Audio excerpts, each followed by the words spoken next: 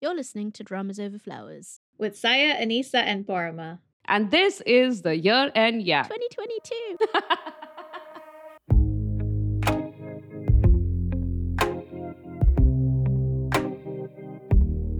Welcome to the final segment of this year's Year End Yak. Yay! Yay. Yay for the yay. Yay for the yay. Unfortunately, Saya couldn't join us for this segment.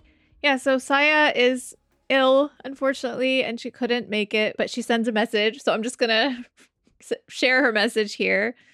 She said, please send the listeners my love and apologies.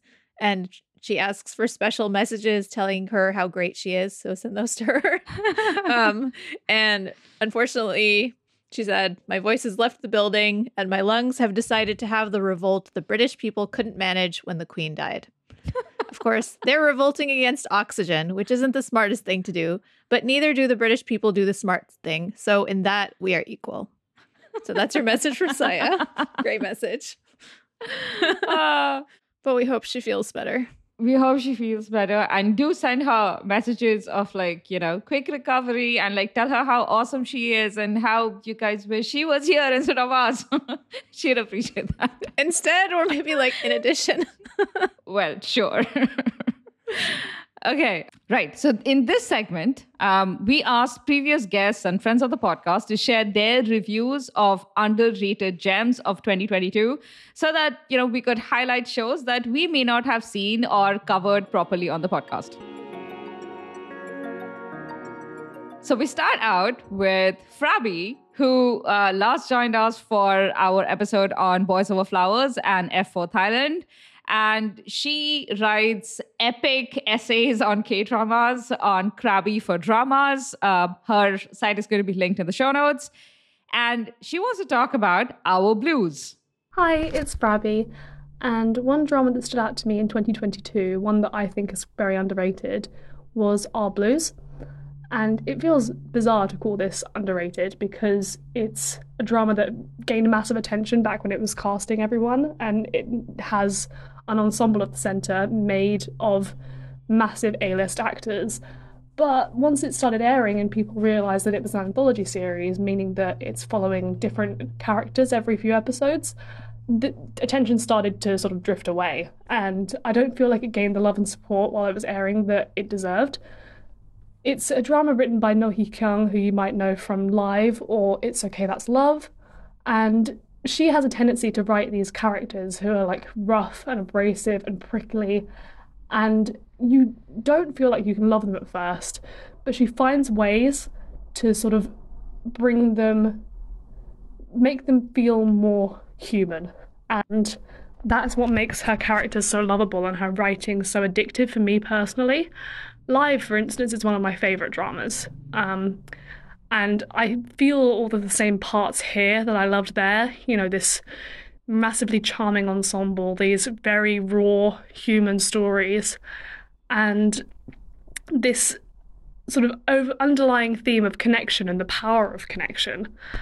And it's just such a shame to me that people didn't watch it, because it sounds like it's a drama that sort of rinses the melodrama, right? If it's called Our Blues. But I feel like I said, it's very subtle and raw and human at its base. And I feel like a lot of people can relate to it and will find the experience of watching it to be very rewarding. Plus, not to mention, it has the best soundtrack of any of the shows that I watched this year. And if I've sold you on any of that, I beg you to please go and watch it. It was one of my favourites from the year. Thank you. That was very persuasive. If I hadn't already started watching it, I would definitely go start watching it now. So before we talk about Frabi's review, Yuna, who is a friend of the podcast, works in television and last joined us for our episode on My Unfamiliar Family, also wants to talk about Our Blues. So we are going to listen to her first. Hi, happy holidays. I thought a less covered drama this year was Our Blues. I loved it. The cast was stacked. You have Kim Hye-ja, Lee Byung-hun. The list of A-listers goes on and on. And you also have a star scribe in No Hee-young. I thought the format was refreshing. Each episode was a deeper exploration of, if I remember correctly, a character or two and how they came to be. As someone who moved around quite a bit growing up, I loved seeing this tight-knit ragtag crew of childhood friends who grew up on Jeju. They're in everyone's business. They know every embarrassing detail. Secrets and rumors spread like wildfire. But it's because there's this community of people who truly care. All they have is each other, and I think everyone really understood that to their core. And the Ajima grapevine is no joke. Anything that happens on a small island feels magnified. I also loved seeing the seasons change, the snowy winter, the vibrant summer. Loved the depiction of Hanya, the elderly woman freedivers. You know, they say Jeju is composed of three plenties: woman, wind, and rocks. I was worried that there would be some storylines that paled in comparison to others, but overall, I was moved by all of them. I'll never forget the most stunning depiction of postpartum depression. It was so quick and effective. I replayed that scene multiple times. It was brilliant. Our Blues was funny, heartwarming, heartbreaking, and I really, really enjoyed watching it. Wow. Anisa, are you watching Our Blues? I've been watching Our Blues slowly because, as Fabi mentioned, like, it is an anthology series, but I think that's really beautiful about it. It's like this series of interconnected stories that are about each of these characters. Like each group of characters will have their own, 2 or 3 episodes, but they all know each other. They're all in the same community, and I haven't finished it, but it's just I don't have much to add. They've both said it so well. It's beautifully written, beautifully acted, incredible cast, incredible scenery. It's like going on a vacation, but then also like having an incredibly beautiful emotional experience. And also, like, you start out not liking a lot of characters, and then by the end of their arc, you've like totally loved them. Exactly. That's a rare gift in a writer. And No Hee-kyung is really good at that. No Hee-kyung is brilliant. The drama of hers that I watched was It's Okay, It's Love. And it took me a while to really like that drama, but now it's like one of my favorites ever. She's really good with having characters with layers, and you can't actually figure out her characters just with what happens with most dramas. You watch the first episode, you pretty much know what each of these characters are like. You can pretty much guess their judgment, their motives, and how they would react to certain situations, because they're all archetypes. They're not real humans. But her characters always feel like real humans, because they're messy and sometimes contradictory. The one thing that really stands out to me in Our Blues, and I just want to add that to what these two said, is that this felt like a story of actual Jeju inhabitants. What often happens with dramas that are about like rural areas or, like other dramas that are based on like Jeju or other parts of South Korea that's basically not Seoul, any other part, it often feels like they create characters who are living a story that could actually be happening anywhere. They are going through, like, the place is facilitating a kind of experience for these characters, like Summer Strike, for instance. I love them, but honestly, that story could happen anywhere, and the main protagonists aren't really local. Like, they're becoming friendly with locals, and they love the place, but they aren't like off the soil, so to speak. And that's deliberate. Think of Hometown Cha-Cha-Cha. Also, yeah, I was just going to bring up Hometown Cha-Cha-Cha. Yeah. It's like an escape from the city in a lot of ways. It's that narrative of like, the big bad city and then returning to the small town, and how it's like returning to some kind of like simpler, idealized, nostalgic. Exactly. Life. So it's a story of like a rural town, or even like the Park Min-young one, the When the Weather is Fine. I'll come to you when the weather's fine. It's how those areas are like just simpler and good for the soul and all of that. It's very city perspective is what I'm trying to say. Whereas Our Blues has no city perspective. It's so local, which is why it feels very strange when you're watching it. The rhythm of the story feels different. It doesn't feel like it's for me, a city dweller. They are just telling the story as it would be on the island. So that's, yeah. Yeah. And I also want to say, like, her recent work has really focused on the full internal lives of elderly people in a way that's rare. Dear My Friends. Yeah, like Dear My Friends, which I watched, I think last year, a couple years ago. I watched it late, but like totally destroyed me. Yeah. In the best way. And this as well, you know, like there's a real reckoning with like multiple generations and how they're, you know, dealing with the world and what they're struggling with. So yeah, not to, you know, go off for too long, but it's a really beautiful show and more people should watch it. Absolutely.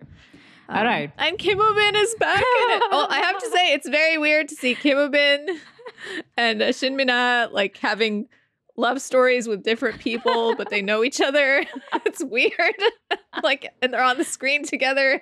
Anyway, that was funny. It was very meta. There's this one scene where Lee Byung-hun, who has the storyline with Shin Min-ah, is telling Kim Woo-bin about this woman that he likes. And Kim Woo-bin is like, is she pretty? And he's like, yeah, she's pretty. And he was like, of course she's pretty. And I was like, yeah, that's your girlfriend. It's just funny. If you don't know, they're dating in real life. And they have been for a long time. Yeah. That's one of my favorite couples. Like, I try not to care about actor couples at all because it's none of my business. Seriously, none of my business. And being happy or sad about it is super parasocial, and I try not to do that. But these two have like slipped through the cracks and kind of like become a solid thing in my heart. And I just hope they have the best relationship for as long as, you know, they have it. If it's forever, that's great. Yes. Okay, moving on. I am genuinely rooting for them. I agree. I'm usually very like, I don't care, I don't want to know, but they have a special place in my heart. I want them to just like quietly be happy. Exactly. Where we don't see them and we don't know about them. Yeah. Okay. Now, the next review we have is from Anya, another friend of the podcast, who is a mystery novel author. She was also last with us on the My Unfamiliar Family episode, the one that Yuna was on. And she wants to talk to us about Kiss Sixth Sense. Hi, I'm Anya. I'm a crime fiction novelist, so maybe it's hypocritical of me to wish that Dramaland stopped inserting unnecessary murder side plot into otherwise delightful dramas. Which brings me to one of my favorite dramas of 2022, which is Kiss Sixth Sense, which is an absolutely great 10-episode drama. Hold on, I hear you say 10 episodes. I'm pretty sure it says 12 episodes. It does not. Trust me, those last 2 episodes do not exist. And for those of you interested in story structure, it actually manages to have a perfect story arc over its 10-episode run.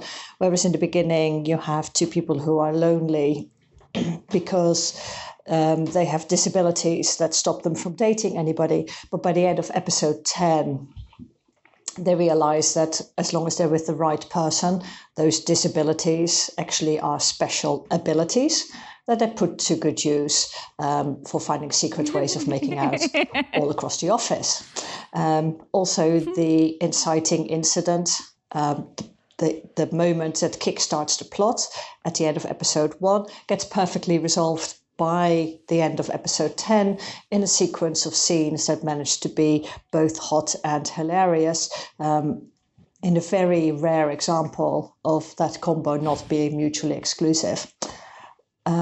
So don't press play on the last 2 episodes, because honestly, you do not care about the murder side plot and, you know, who did something bad in these people's childhoods. You will not care. Stop watching at the end of episode 10 for a very perfect little drama. I completely agree. I haven't reached episode 10 yet. I started watching it after Anya wrote her essay for our blog, which we'll link below. And listen, she's right. I don't care about the murder plot. I'll probably stop at 10. I just care about these 2 staying together because they complement each other perfectly, and they are actual adult human beings. and they have conversations that adult human beings in a relationship or like approaching a relationship would have. It's just overall super enjoyable if you just watch it for the romance, and if you ignore all of the murdery childhood trauma stuff completely. Yeah, gives me like her private life Right. vibes, which is also perfect at 14 episodes. Exactly. Don't at me. Next, we are going to listen to a review from Just Me, who's a friend of the podcast, and she was last on our Spoiled Yak about Mr. Queen, and she's going to talk about Summer Strike. Hello, testing. This is Just Me, old friend of the podcast, here giving a tiny review of Summer Strike, a K-drama that's currently airing right now. So the show hasn't ended yet, so take what I say right now with a grain of salt, but here's my review. I think Yim Si-won has really found his niche in playing the shy, considerate male lead. I now seem to associate the character with who he really is in real life. So either he's playing it really well or that's who he really is. And either way, I'm enjoying it, so I don't care. The plot seems pretty straightforward. It's about an overwhelmed, sad girl that takes a break from the day-to-day hustle of city life and finds herself living in a simple town. It's a slow show about healing and people interacting with each other. It's kind of my cup of tea at the moment. So nothing revolutionary, but it's absolutely charming. So give it a try. Thanks, guys. Thanks, Just Me. I agree. Summer Strike is really, it's like, a cool glass of water when it's like really hot. It's comforting and it's nice and it's refreshing. And also, sometimes watching a drama is a bit of a strain on you where the plot is like taking up a lot of space in your brain and your heart. Here, you just care about these two people sort of like, going through their personal, like their internal upheavals and just like getting to a place mentally where they can be happy together. And, surrounded by a whole host of people with their varied, motivations and all of that stuff. Sometimes supporting, sometimes disrupting this dynamic. But overall, it's just sweet and it's comforting. And it's like, like reading a good book. So Nice. yeah. Yeah, I definitely want to check this out when I return to K-drama life at some point. Right now, I'm like finding refuge in anime because I'm tired. So next we have Mimi from The Talking Cupboard, who was a guest on our episode about the red sleeve, and she's talking about Bloody Heart. Hi, I'm Mimi from The Talking Cupboard. So my underrated drama of the year for 2022, I've decided that to choose Bloody Heart or Vulcan starring Lee Jun, Kang Hana, and Jang Hyo. The reason simply because I'm a fan of saga or historical drama, so this was on my to watch list for quite a long time.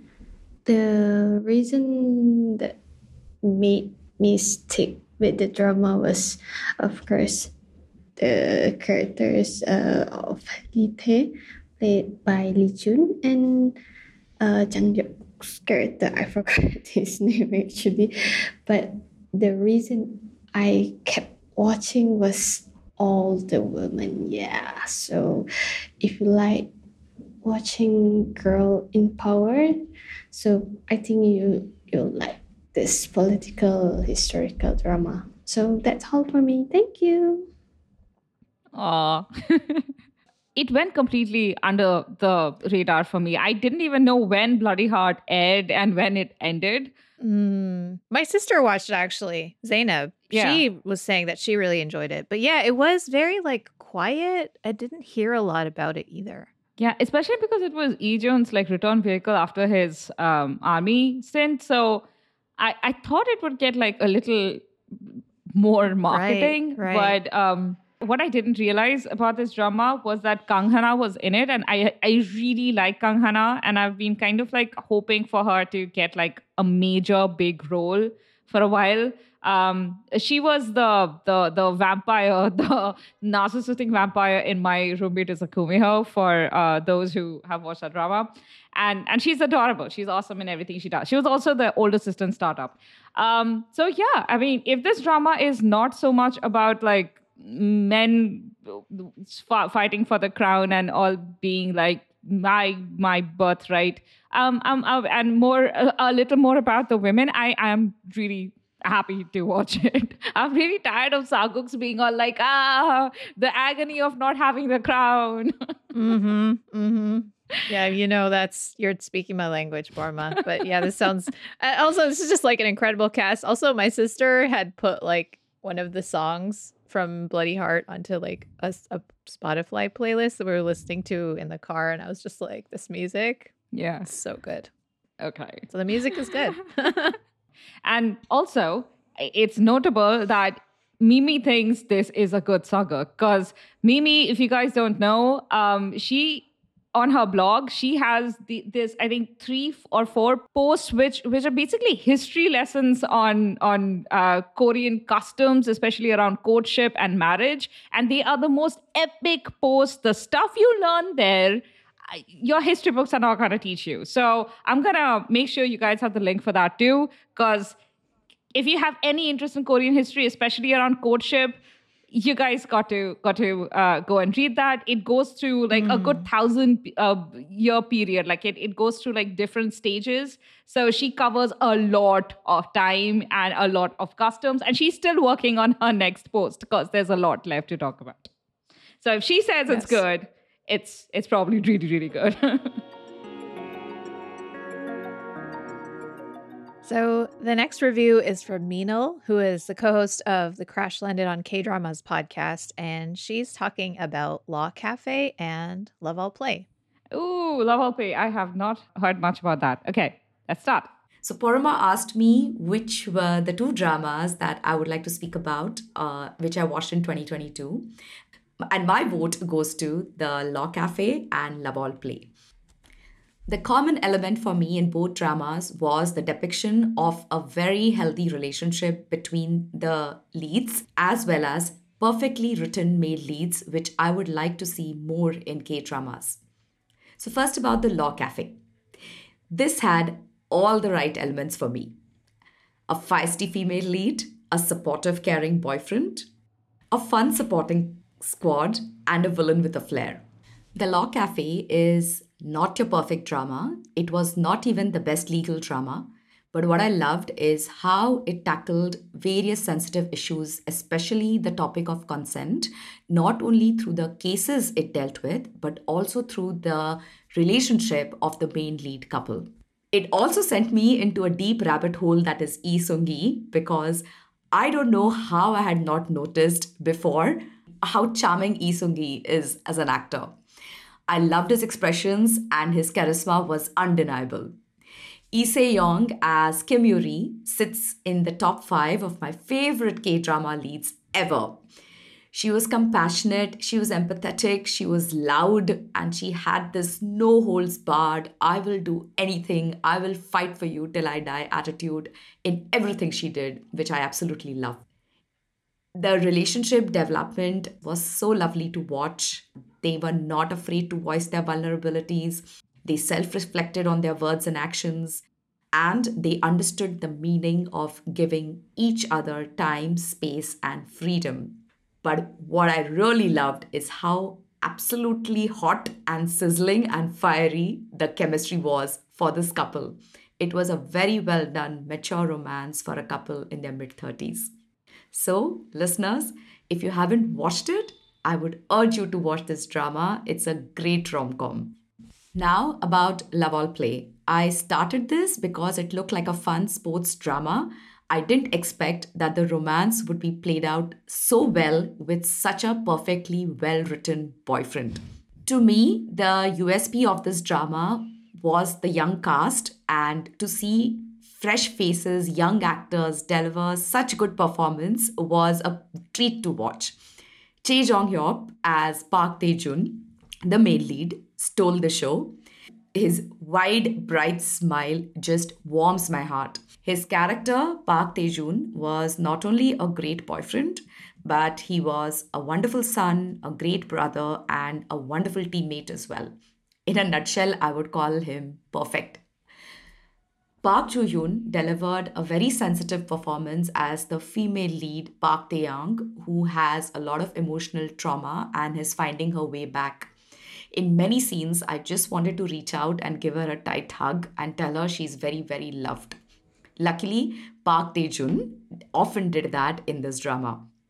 But for me, the surprise packet was the second lead, Kim Woo-jun, who plays this arrogant star player Jung-hwan and who was also frenemies with Tae-jun. And their rivalry, their banter was fun to watch. I think my only complaint about this drama was I would have loved to see more on-court badminton battles because some of the matches and the practice they showed were my favorite scenes. I would really encourage people to watch this underrated gem. I am sure it's not going to disappoint you. To the lovely team at Drama Over Flowers and to their lovely listeners, this is Meenal wishing you all a very happy new year. I wish we get more great K-dramas to watch in 2023 and we all have fun discussing them. See you! Oh, what a lovely wish. And to you as well, Meenal. Actually, you know what, Meena, you kind of convinced me to at least give Love All Play a try. I've been eyeing it for a while, but it seemed to me that it was, I mean, you know, the trailer focuses very much on like sort of like an inner rivalry in the team. I don't even know if that's an actual plot or just something the trailer did, but the story doesn't do. And I was just coming off watching some sports dramas and I just didn't want to go back into it. But this, what you're describing sounds completely different. And you know, a story that I would be a lot more interested in. I also didn't realize that the boy playing the lead, Chae Jong-hyuk, he's Sun from Sisyphus. Do you remember the boy?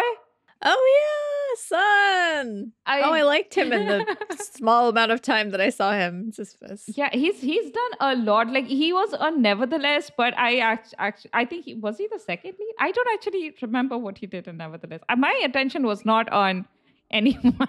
My attention was specifically on like 5 people on Nevertheless and no one else. He was also in The Witch's Diner and Hot Stove League. This sounds cute. I tried Law Cafe. It wasn't for me, but Love All Play does sound like a fun show that I want to check out. So thank you for. Yeah. I like that the guest reviews bring us, you know, different perspectives. Otherwise, it's just like the 3 of us.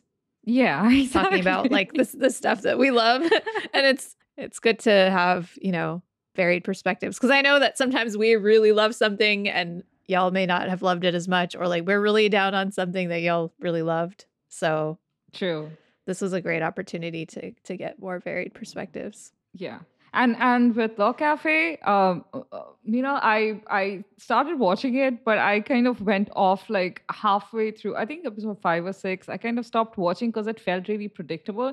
But I've been hearing, I know the romance doesn't quite kickstart until like a little later. So maybe what I need to do is just power through that phase and get to it, because I've been hearing such good stuff about the romance, like their actual relationship once they get together, that yeah, I'm tempted to kind of go back. So this is one of those dramas that I kind of paused watching but haven't DNF'd, because DNFing is like solid commitment into giving up and I just can't do it. So I think I might actually end up finishing this drama. It does feel like once you finally put it in your dropped column, that's it. You're saying goodbye. It does feel very like a final, you know, nail in the coffin. Our next review is from Tina, who is a K-drama critic, and she's talking about one of my favorite shows of the year, Pachinko. My name is Tina, and I'm an avid K-drama watcher who sometimes finds time to tweet and write about them. I think that a drama that was underrated this year for me was Pachinko. I did hear a fair amount about the show when it was being made, particularly around the casting, but after it dropped earlier this year, it didn't seem like anyone, or at least anyone in my circles, was really talking about it or watching it. Now, as we're wrapping up the year and doing all of our year's best lists, I feel like Pachinko should be on more people's lists, even if it's not technically a K-drama since it's American produced. As someone who was skeptical about what this adaptation would look like, I was actually really pleasantly surprised at how well done it was. The story was gripping and emotional. It stayed true to the book, but without being weighed down by the source material. The actors were just incredible. The scenes were beautifully shot. And I especially love the way the show seamlessly went from English to Korean to Japanese and back again, sometimes within the same sentence. I'm not sure what it was about it, but there was something about seeing an integral element of these characters' lives, just as it was meant to be. And I just thought it was just really, really well done. Now, I do have to say that there is a season 2 for the show coming, so there's a lot that's unresolved at the end of this batch of episodes. And the whole season 2 thing may not be appealing for a lot of K-drama watchers, which I get. I'm usually like that too.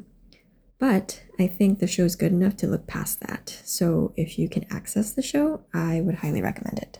Yeah, I think, I've talked about Pachinko, but I really want to pick up on a point Tina made about the way that they, code switch in between different languages and different, even within those languages, like different ways of speaking the language. And I think, yes, I guess technically it's not a K-drama because of, who produced it and where it appeared. But at the same time, like it does feature so many of the, iconic actors of this generation.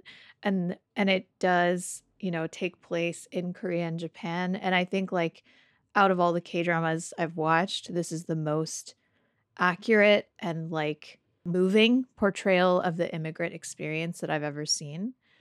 It makes sense that you wouldn't usually see that in a K-drama, right? Because most of them, even if they're portraying the experience of an immigrant, it's like an immigrant who has left the country and has returned. And here you're really looking at the diaspora and a very painful sort of, a really painful manifestation of that migration experience. So I'm really glad that Tina brought that up because it's so beautifully done. I think it actually improves on the book. Obviously it hasn't been finished, so we can't say that definitively, but I think the structural decision they made to move back and forth between different time periods, which is done very skillfully and gorgeously. The cinematography, the acting, the music, it adds more interest to the story. It adds more tension, which is kind of counterintuitive, but it's just so beautifully done. So yeah, highly, highly recommend, even if you wouldn't normally be interested in this kind of multi-season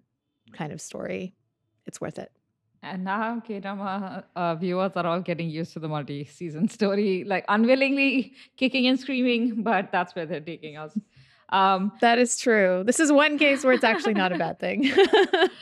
Which is rare. Tina says that technically Pachinko isn't a K-drama, but in my head, I know it's made by Americans, but in my head, so far, it was a K-drama. Yeah, it's living in the K-drama space. Yeah. It's living in both spaces at once for me in my brain. So it's an interesting project. So the next review we have is from Abdul, who is an educator and a YouTuber, and he wants to talk to us about Green Mothers Club. Green Mothers Club is a terrific drama. Think Sky Castle for the middle class. A story of mothers that are willing to do anything to help their children succeed. But where Sky Castle lives in the skies, Green Mothers Club lives in a gritty reality. The betrayals are personal, the compromises are severe, the mothers are desperate. The once esteemed professor who has fallen hard, the queen of the social circle who has some dark secrets, the woman who lives in fear of always falling short, the one whose husband just isn't right, and the one whose life is just not as perfect as it seems. It's a story where friend and foe shift constantly, and the story succeeds because it isn't about the mystery. It's about flawed, imperfect humans trying to make the best of life. They're not great people, but they're people you can sympathize with. Lee Yo-won is, as always, brilliant. Chu Jae-hyun gives the performance of a lifetime, and the ensemble cast works because all of the women are terrific in portraying not just their characters' flaws, but also their humanity.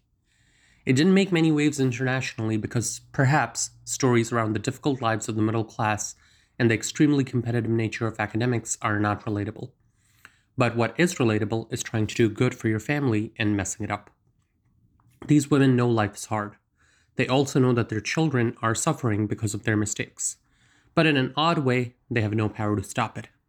All they have is their pain, their hope, their love for their families, and a lifetime membership to the Green Mothers Club. Very beautifully said, as Yeah. usual, Abdul. That was lovely. Wow. You know, I saw Abdul tweeting about this show. I think it might have been in response to our Dramas Over 2022 prompt on Twitter. And I was like, you know, you're the first person that I've seen all year talk about this show. And he was like, but it was so good. And I was like, okay, we need to talk, you need to talk about this show. So I'm really glad that we got to hear about this because maybe it's my like instinctive sort of knee-jerk response that's the problem, and I'm sure other people are also like, I'm not really interested in watching this show about like mothers trying to help their kids succeed in school, but it definitely makes me think twice about that initial being like, not for me. But the reason we tend to kind of not want to watch that so much anymore is because it's so overdone in these high school stories, and not always badly overdone, but it's been shown in a range of stories, everything from School 2017 to deeper stories than that.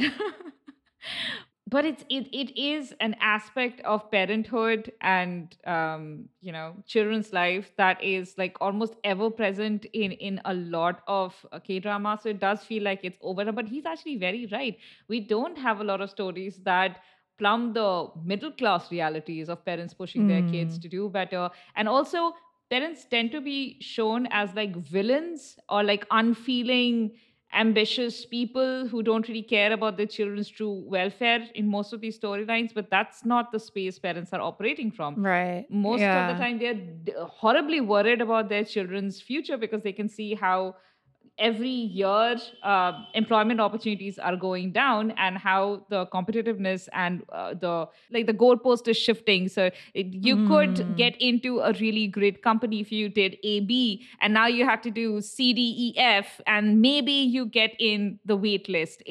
So that's just getting harder and harder as years go on, and parents are very aware of it. So yeah, actually that is a newer perspective. So thank you. And you make a good point. Like I think most of these shows are from the students' perspective, and the parents are kind of these like supporting characters that are not fleshed out very well. Or if they are, like in Sky Castle, it's definitely not a realistic portrayal. And these are not like realistic. I mean, it's extremely enjoyable and it's hilarious and it's like tense. But I mean, these are not real people. And so I appreciate a show that is actually giving us the parents' perspective in like a nuanced and grounded, realistic way. So thanks for that, Abdul. And next we have a review from Sirabo Seiji, who is a Korean studies professor, and she last joined us on an epic episode we did on bullying in Korea. That's remained one of our favorite episodes that we have created till date. And she wants to talk to us about All of Us Are Dead.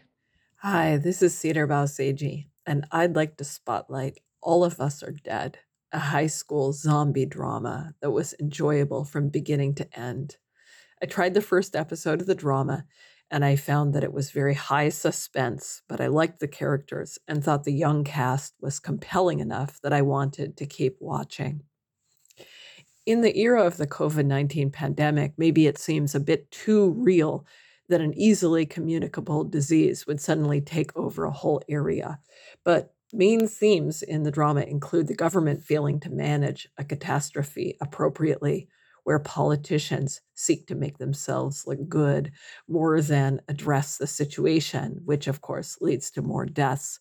In this way, I would classify this drama partially as a veiled critique of botched rescue efforts after the Sewol ferry disaster.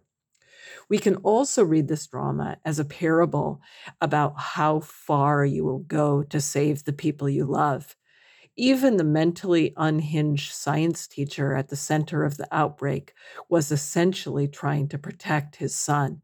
And throughout the drama, we see family members die as they seek to protect those they care about. There's something comforting in a story of a parent or a sibling that will do whatever they can to save you, even if the viewer's heartstrings are snapped when one family member eventually dies. And finally, I appreciated that this drama had substantial leadership, intelligence, and fighting ability shown by high school girls, including not just good students, but school outcasts and members of the athletic team, archery. In the second season, I expect the mystery of the functional half-zombies to be unveiled. Ooh. I don't usually like zombie dramas, but you've made it sound like such an interesting sociological and, psychological drama that I'm like kind of into it. She has done a much better job. Actually, she's done a really great job of talking about this drama. I watched it when it first came out on Netflix, and I couldn't figure out how to talk about it. Like, I liked it a lot, but it's difficult to explain what I liked about it. Like, there are a lot of really badass moments. There are a lot of heart-rending moments. And there are a lot of helpless people caught up in a situation that nobody expected. And the people who should be able to help them are completely unable to help them, which is like the worst, situation to be in a disaster. I had actually not connected it with the ferry disaster at all, but that makes a lot of sense. Given how fresh that is in everybody's memory. And yeah, thanks as always, Cedar Bao, for giving us that like additional context. And as expected from a professor of Korean studies and who works on culture. Yeah. And those who don't watch zombie dramas because they just don't like the horror genre. Again, you know what? K-drama, zombie, they're just not horror the way like the West does horror. It's always a social commentary, and the zombies are. It's fine. Keep your lights on. Watch it during lunch or something. It's not scary, I promise. I guess we'll have to hear from people whether they actually agree with you about that. Think happiness, right? Was that what?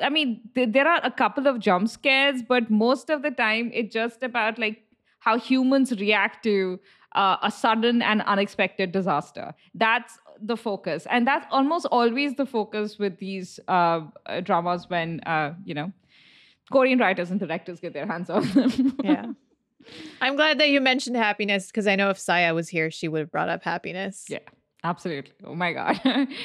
Which is another zombie drama that makes us think of COVID and has interesting social critiques to make about how people react in these kinds of situations. Even if it had zero social critique, it still would have been a favorite because, oh my God, have you seen the cast? Great cast. That's a Friends to Lovers story that I'm always going to try and get people to watch. And finally, we have K Fangirl from the Fangirl Verdict. She is a well-known drama blogger. We all love her. Yes. And she was last on the podcast with us to talk about Squid Game. Let's find out which C-drama she wants to talk to us about today.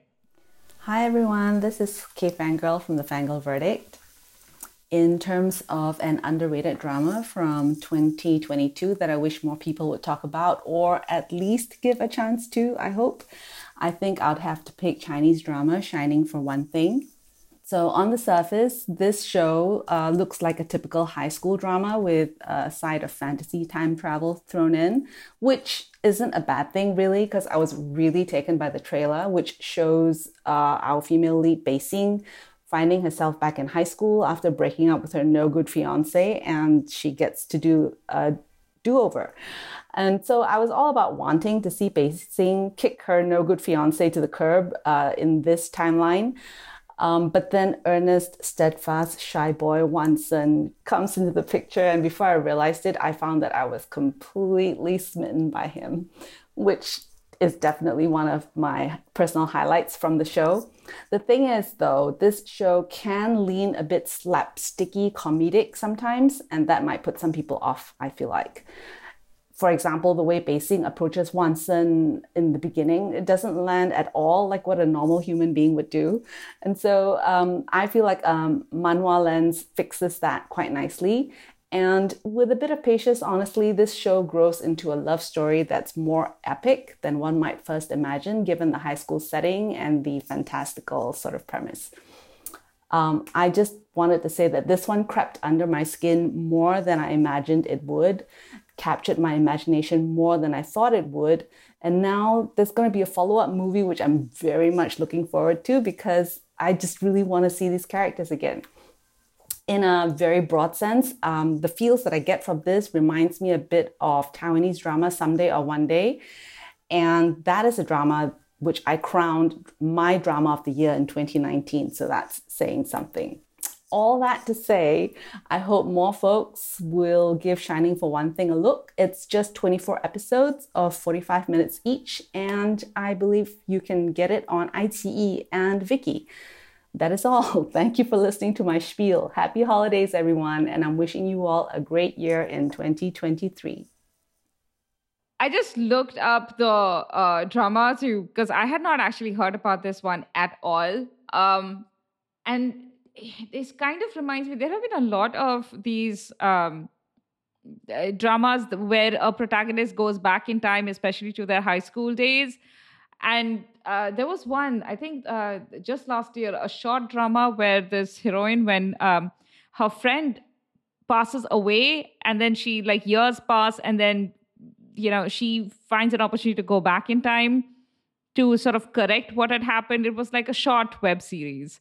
But every time she goes back, she can't quite correct it. So she goes back and she goes back and forth basically. And she keeps trying to correct whatever goes wrong. And she's also trying to figure out why her friend, commits suicide. So I forget the name of that drama, but that's the one that comes to my mind immediately. But there have been quite a few. There was another C drama that I recommended to you. Remember, Nisa? The one where the lawyer goes back to college. And she doesn't want to get back with her boyfriend again because you started watching it, but then you didn't like it much. Legally Romance. After 14 episodes, yeah, I dropped it with anger and frustration, but I enjoyed it. I enjoyed some portions of it. The male lead was great. The male lead was great. So this kind of sounds like that, but better. If K-Fangirl is recommending Shining for One Thing, I think maybe this is the drama that gets the formula actually right. In K-dramas, you've also had Again My Life, Reborn Rich, but those were like revengey, go back in time dramas, whereas in the romance genre, the same time travel formula seems to be used more for like, let me correct the path I went down the first time. Yeah. And instead of like getting vengeance, it's more about just like making better choices this time. Yeah, we've had some like romantic time travel. Like there was that remake of the Japanese drama where the guy, the girl that he's always loved ends up marrying their high school teacher, and he like tries to go back in time to confess to her, and he keeps failing. It wasn't a good drama. But I definitely watched it, and I definitely watched the Japanese version, and I mean, it was Yoo Seung-ho. I watched it for Yoo Seung-ho. Yeah. But yeah, I mean, this is a trope that's been around for a long time, but when it's done well, it's really, really good. This sounds like a really sweet romance, and thank you for the recommendation. There are so many C-dramas I have to catch up to from 2022. It was actually a really good year for Chinese dramas, and I'm glad we could end this segment with a good recommendation. Absolutely. Thank you, everyone who sent in your wonderful reviews. Really appreciate the way that this gave us more breadth to our coverage of 2022 because, we can't. I mean, we talked about it before, but there's just so many dramas. No one can watch everything, and it's really nice to have your voices sharing your experiences of 2022. We wanted to also read a comment that Roberta actually left in our end of year polls for the Gokuma Awards, which we really wanted to share with all of you. So she writes, "May I say how much I enjoy your podcast? Last year, I needed to drive from Detroit to Pittsburgh on a weekly basis through the summer to assist in the care of my mother, and your funny, opinionated, thoughtful, amazing voices came on the road with me as well. The three of you got me to Pittsburgh and back on more than one occasion, and I cannot tell you how grateful I was that you were along for the ride. I loved hearing about how well the podcast was doing at last year's award podcast, and also about the successes you are each experiencing in your personal lives. Thank you, thank you, thank you for your dedication to this podcast. I know how much commitment it must take to do this, and it gives me such pleasure when a new episode becomes available. You have given me a lot of things to think about as I have become a K-drama fan over the past 3 years. I'm an older person and consider myself a feminist, but your observations have made me think hard about how I interpret this world of drama and my own world. Also, one of my favorite episodes was one where Anisa's mom was a guest, and I'd love to hear her voice again. Oh, my favorite award last year was Poroma's I Will Die on This Hill award. Thank you. You are all wonderful, Roberta. Thank you, Roberta. This is so nice. This is so nice to hear and so nice to receive. And like, we really love hearing from you all because we love putting out our voices, but it's because you're listening to us. And when we hear that something was meaningful for you, or that, if we helped you get through a tough time, that's like the highest compliment, honestly, because I don't know about you, Poroma. For me, like, this podcast has also helped me get through some tough times. And it's really beautiful to know that that's the case for some of our listeners as well. So thank you. Thank you. Thank you. It has helped me get through tough times when I have felt completely useless. I have those phases. Getting an episode out and listening back to it is something that makes me feel, that reminds me that I'm capable of enjoying something, talking about it thoughtfully, doing something productive about it. There are way too many layers. And I appreciate Roberta's comment. She noticed that it's like, it takes a lot to do this podcast, but she also noticed our love for it. And we don't approach the podcast as like, how do I put it? For a lot of people, producing anything on the internet is kind of about clout or how to replace their job with like this thing. And that's actually, I'm not shaming them for it. That's excellent. It takes a lot of work. For us, though, the podcast was always the place where we just wanted to come in and talk to each other, talk to you guys, and just like clear out our thoughts, because talking to each other and then later on when you guys leave us comments, send us emails, talking to you guys about, the shows we are watching, the themes we have noticed, improves us as people, and just, I don't know, it feels like something worthwhile to do. Okay, I made this needlessly deep. I totally agree. And it enriches the experience of watching these shows beyond just a TV show that you like. It takes it to another level. So yeah, we appreciate you. Yeah. And I appreciate you, Poroma. And I appreciate you, Saya. We appreciate you, Anisa. And Saya is the coolest, most wonderful co-host ever. I just want to make sure she got compliments from us too. Saya, we love you. We love you so much. Do this without you. Get well soon. You're amazing. Yeah. I can just imagine her like running away from us as we say all this. Okay, all right. So we have one last bit left, which we are excited about because you guys have been so amazing. Anisa. So on that note, we wanted to appreciate the guests who came on the podcast in 2022, share their time, their thoughts. We really, really appreciate it. So in this past year, we had Zainab, my sister. We had Frabby. We had Mimi. And we had Stefan Lee. Thank you, guys. Yes. We really appreciate it. I know, we have very long recording sessions and y'all are all troopers for sticking with us through those. Yeah. We have long recording sessions, but we are also like sticklers about like how your sound has to be and a lot of things basically. And you guys have been amazing to, go through all of that and record the episode. So thank you for coming on. Especially those of you who are not related to me, and so I can't tell you what to do. Like my sister. It is very convenient that if something goes wrong with Zainab's, recording setup, Anisa just has to exit her room, go over to where Zainab's recording, fix things, and then come back. And finally, we want to extend really heartfelt thanks to our patrons.